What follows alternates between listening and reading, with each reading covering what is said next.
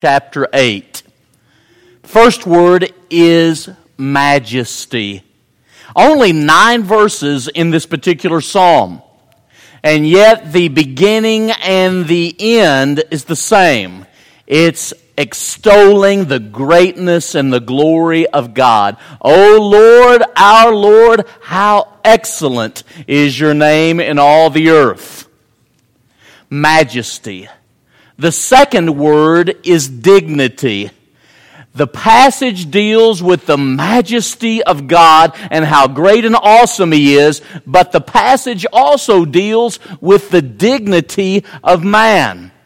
Now, if you paid special attention as Kyle was reading from Psalm 8, verses 4 through 6, you're going to think about how blessed man was initially. Really, Psalm chapter 8 goes right back to Genesis chapters 1 and 2, when Adam is placed in the garden. God is mindful of man. Mark that in your Bibles. You talk about a position of honor and dignity. God is mindful. But notice this secondly, and what a blessing this is. God cares for man. Keep on looking at the passage, and it says, God made us a little lower than the heavenly beings. He made us special. He made us unique. He crowned man with glory and honor, the passage goes on to say. God gave man dominion over the works of God's own hands, the passage says. And you, God, put all things under man's feet. Those 6 items from Psalm 8, 4 through 6 should not be taken lightly. When God made man, man is the pinnacle of His creation, and He has a position of honor and dignity. A position no one else in all of creation would quite match. This is a psalm of praise, a psalm that praises God for His honor and glory and excellence, and a psalm that praises God because of the position and dignity that He gave to man.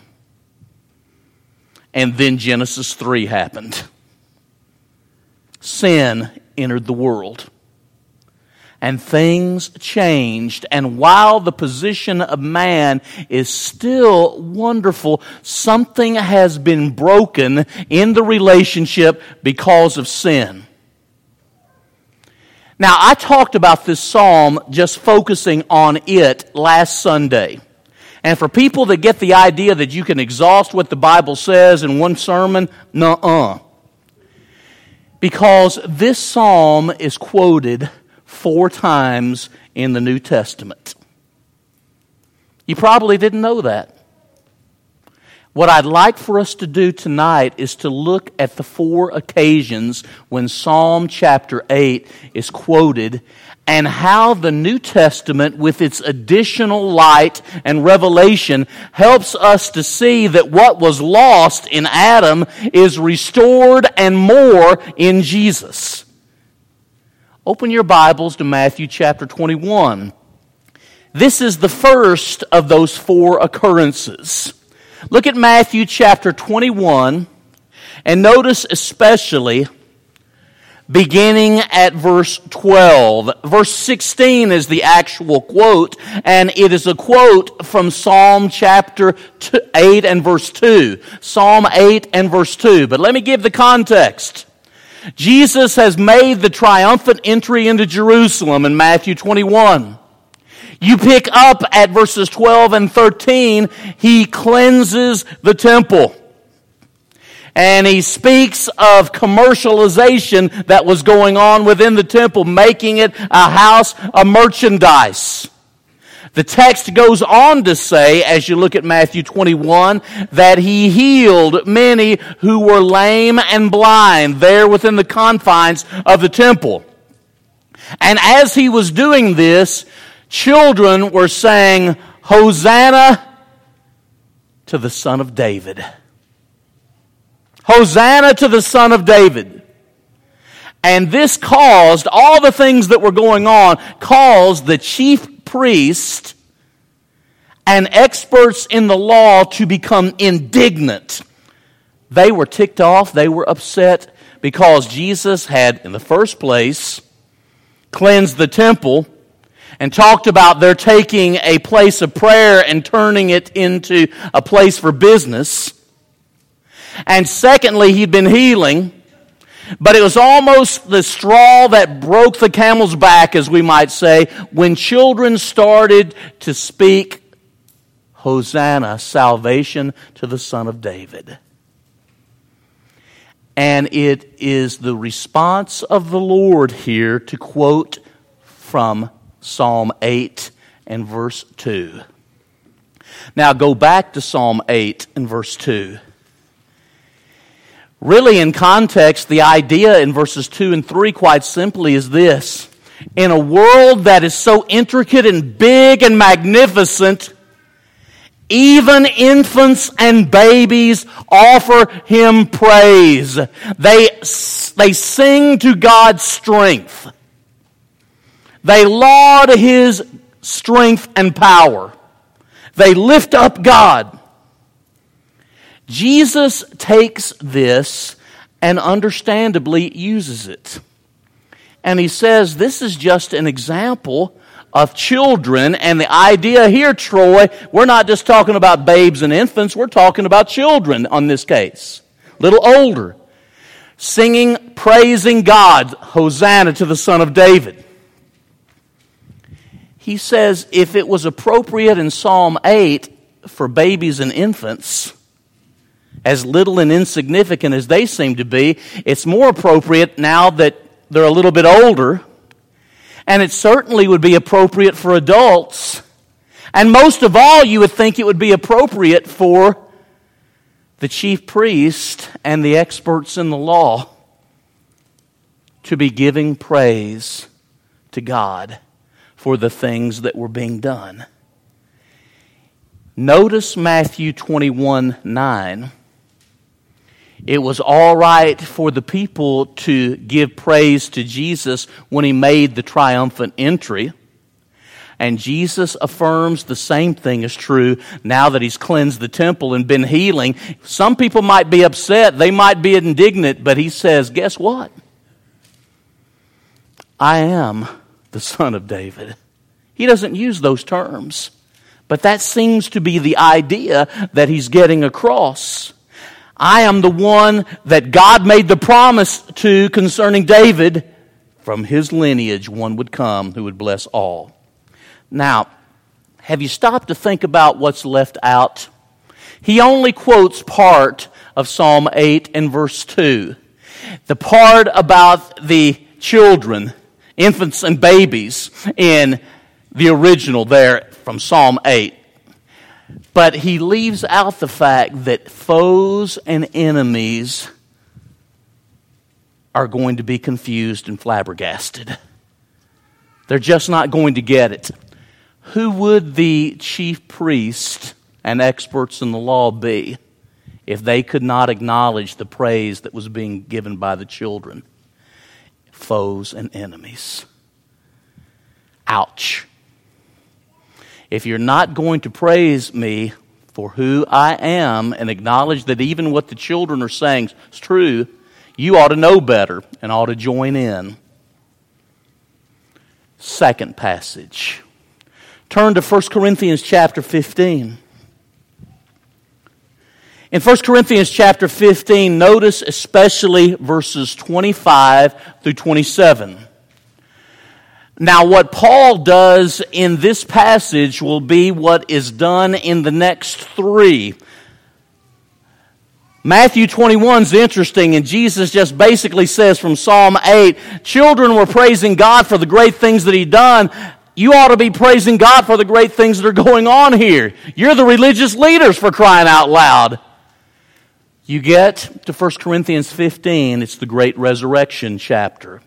How that if we have only put our faith in God and it's empty and vain, the resurrection, we're of all men most pitiable. Verses 17 through 19. But look at verses 25 through 27. Verse 25 quotes Psalm 110, verse 1. And Brother Terry, when you get there, read Psalm 110, verse 1 for everybody. Because after that, verse 27 is going to quote Psalm 8 and verse 6. The next three passages, Jack, this one, 1 Corinthians 15, 25 through 27, and the next two combine these two psalms in an amazing type of way. Psalm 110, verse 1. The Lord said to my Lord, sit at my right hand till I make your enemies your footstool. You see something along those lines in verse 25? You should, of 1 Corinthians 15. Read verse 25, Terry, for everybody when you get there, please.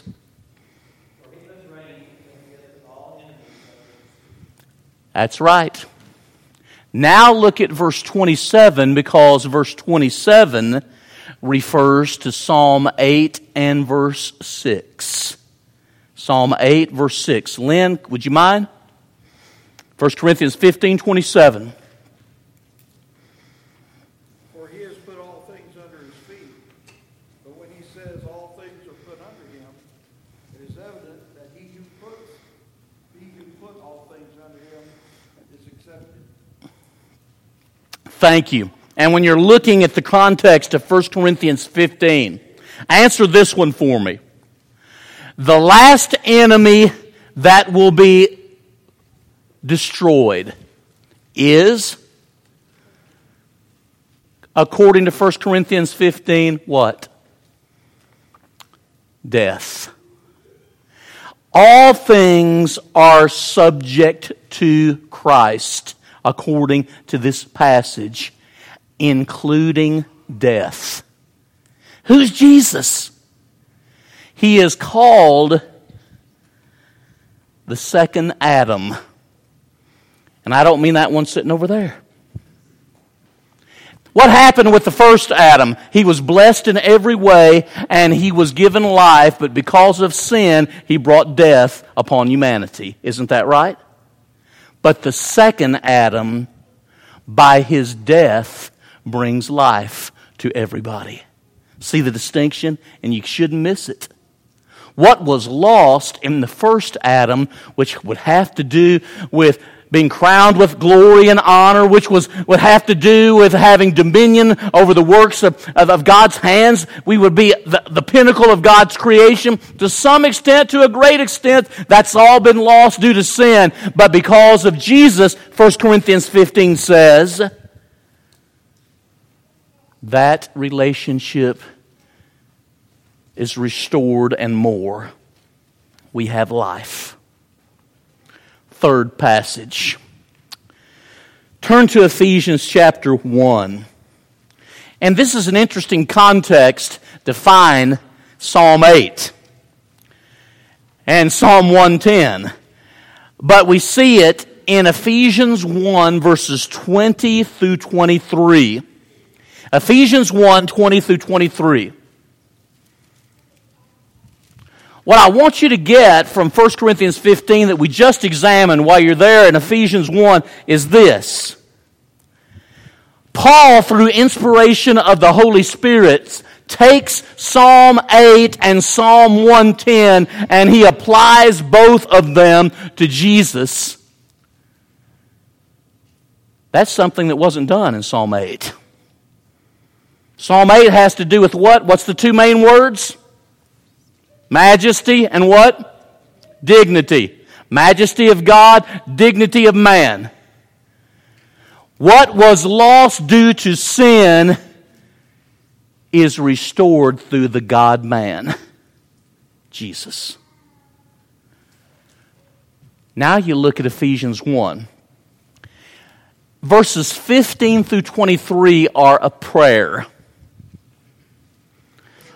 15 and 16 are introductory matters concerning prayer because of their faith and the love that Paul has and their love for the Lord. But notice what he prays beginning in verse 16. He prays that they might know God. Well, they're already Christians. He prays that they might know God in an ever-increasing rich way.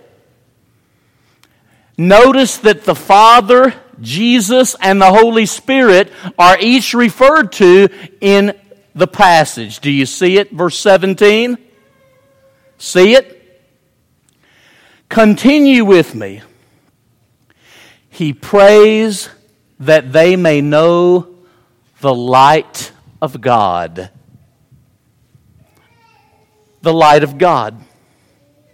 That your eyes might be enlightened. That they might know holiness. That they might know purity. That they might know God's light. Keep looking at the passage. He prays that they might know God, that they might know His light, that they might know hope in God. When a person thinks everything's hopeless, their life is truly tragic. That they might know hope in God, that they might know, notice this next, right in the passage, just keep looking at your Bibles. Sometimes those little words that are either specifically stated or implied mean so much. Listen, Waylon, that they might know God's riches. That's right there in the passage. That they might know God's riches. I want you to know God. I want you to know God's light. I want you to know God's hope. I want you to know God's riches. What a prayer. And then he goes on to say, I want you to know God's power in your life. See it? In verse 19. Now what happens is verses 20 through 23. How do we know God? How do we know the light? How do we know the hope that God provides? How do we know God's riches? How do we know God's power? And the answer, verses 20 through 23, is Jesus Christ. Verse 20 quotes Psalm 110, verse 1. And verse 22 quotes Psalm 8 and verse 6. Do those passages sound familiar? They should.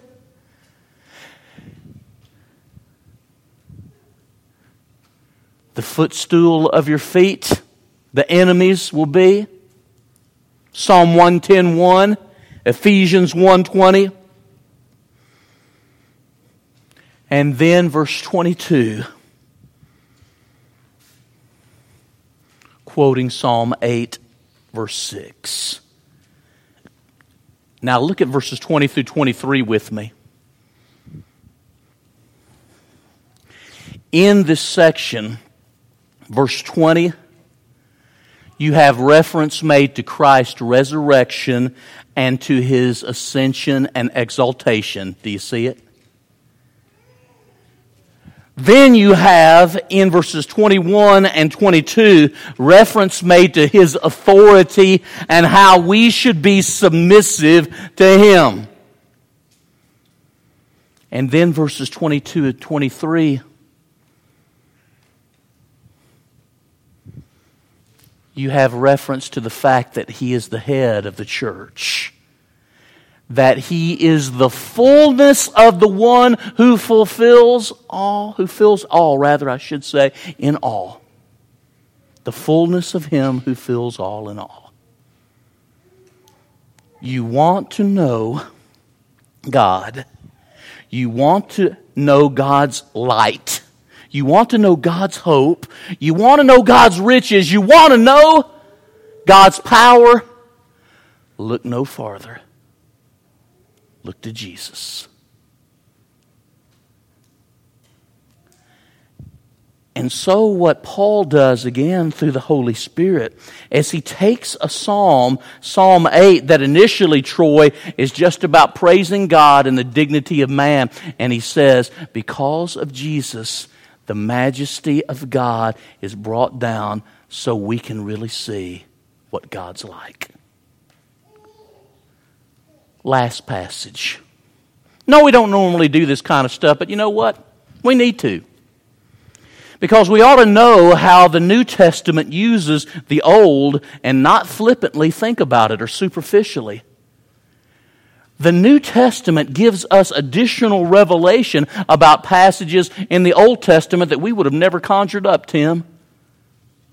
No Jew would put a messianic interpretation on Psalm 8.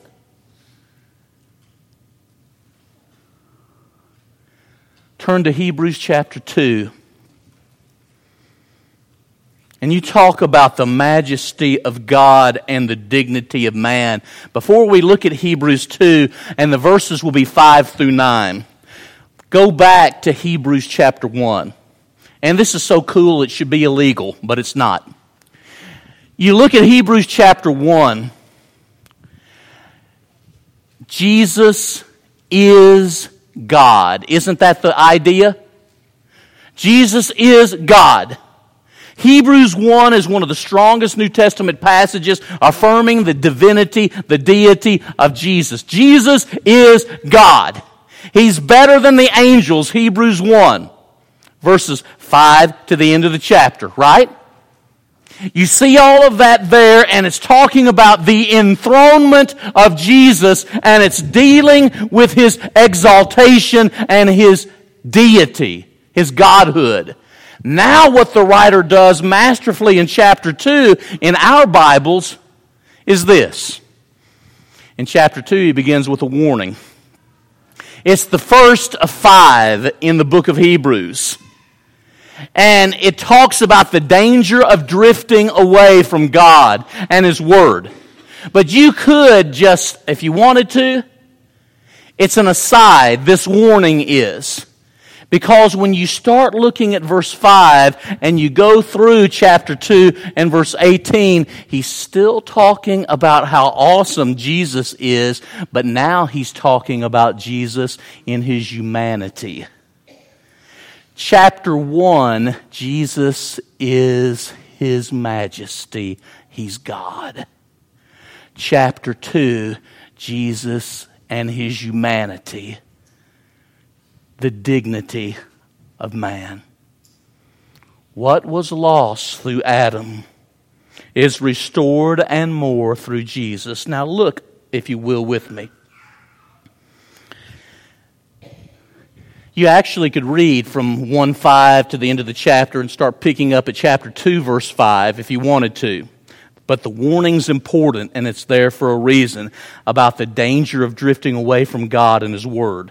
But when you get to verses 5 through 9, Christ put on humanity. Why? Let verses 5 through 9 answer. That He might restore man's dignity and place. He, by the grace of God, tasted of death for every man. Why did He put on humanity? So that He could restore man's dignity and place as initially created. Number 2. Look at verses 10 through 13. Why did Jesus put on humanity? We sing the song, "Why did my Savior come to earth and to the humble go?" Well, verses 10 through 13 indicate that He put on humanity to bring many sons to glory. Do you see that? Something was lost that was precious. And He put on humanity so that He might bring us home to God. 1 Peter 3 and verse 18. Now look at verses 14 through 16 of Hebrews 2. Why did my Savior come to earth? He came to earth to destroy the one who had the power of death, the devil, and to deliver us from the fear of death. What are you scared of? Maybe you're scared of dying a horrible, painful, excruciating death. He came to destroy the one who had the power of death, that is the devil, and to deliver us from the fear of death. See 1 Corinthians chapter 15. Death, where is your victory? Death, where is your sting? Next, look at verses 17 and 18, the last two verses of the chapter. Why did he put on humanity? See, if chapter 1 deals with his enthronement and he's God, chapter 2 deals with his incarnation. He's man. Jesus is God-man. And verses 17 and 18 said that he put on humanity because he had to become like us in order to be a sympathetic high priest. Is that what the passage says, Troy? Am I doing justice to what it says, y'all? He had to so he could be like us and could sympathize with us, relate.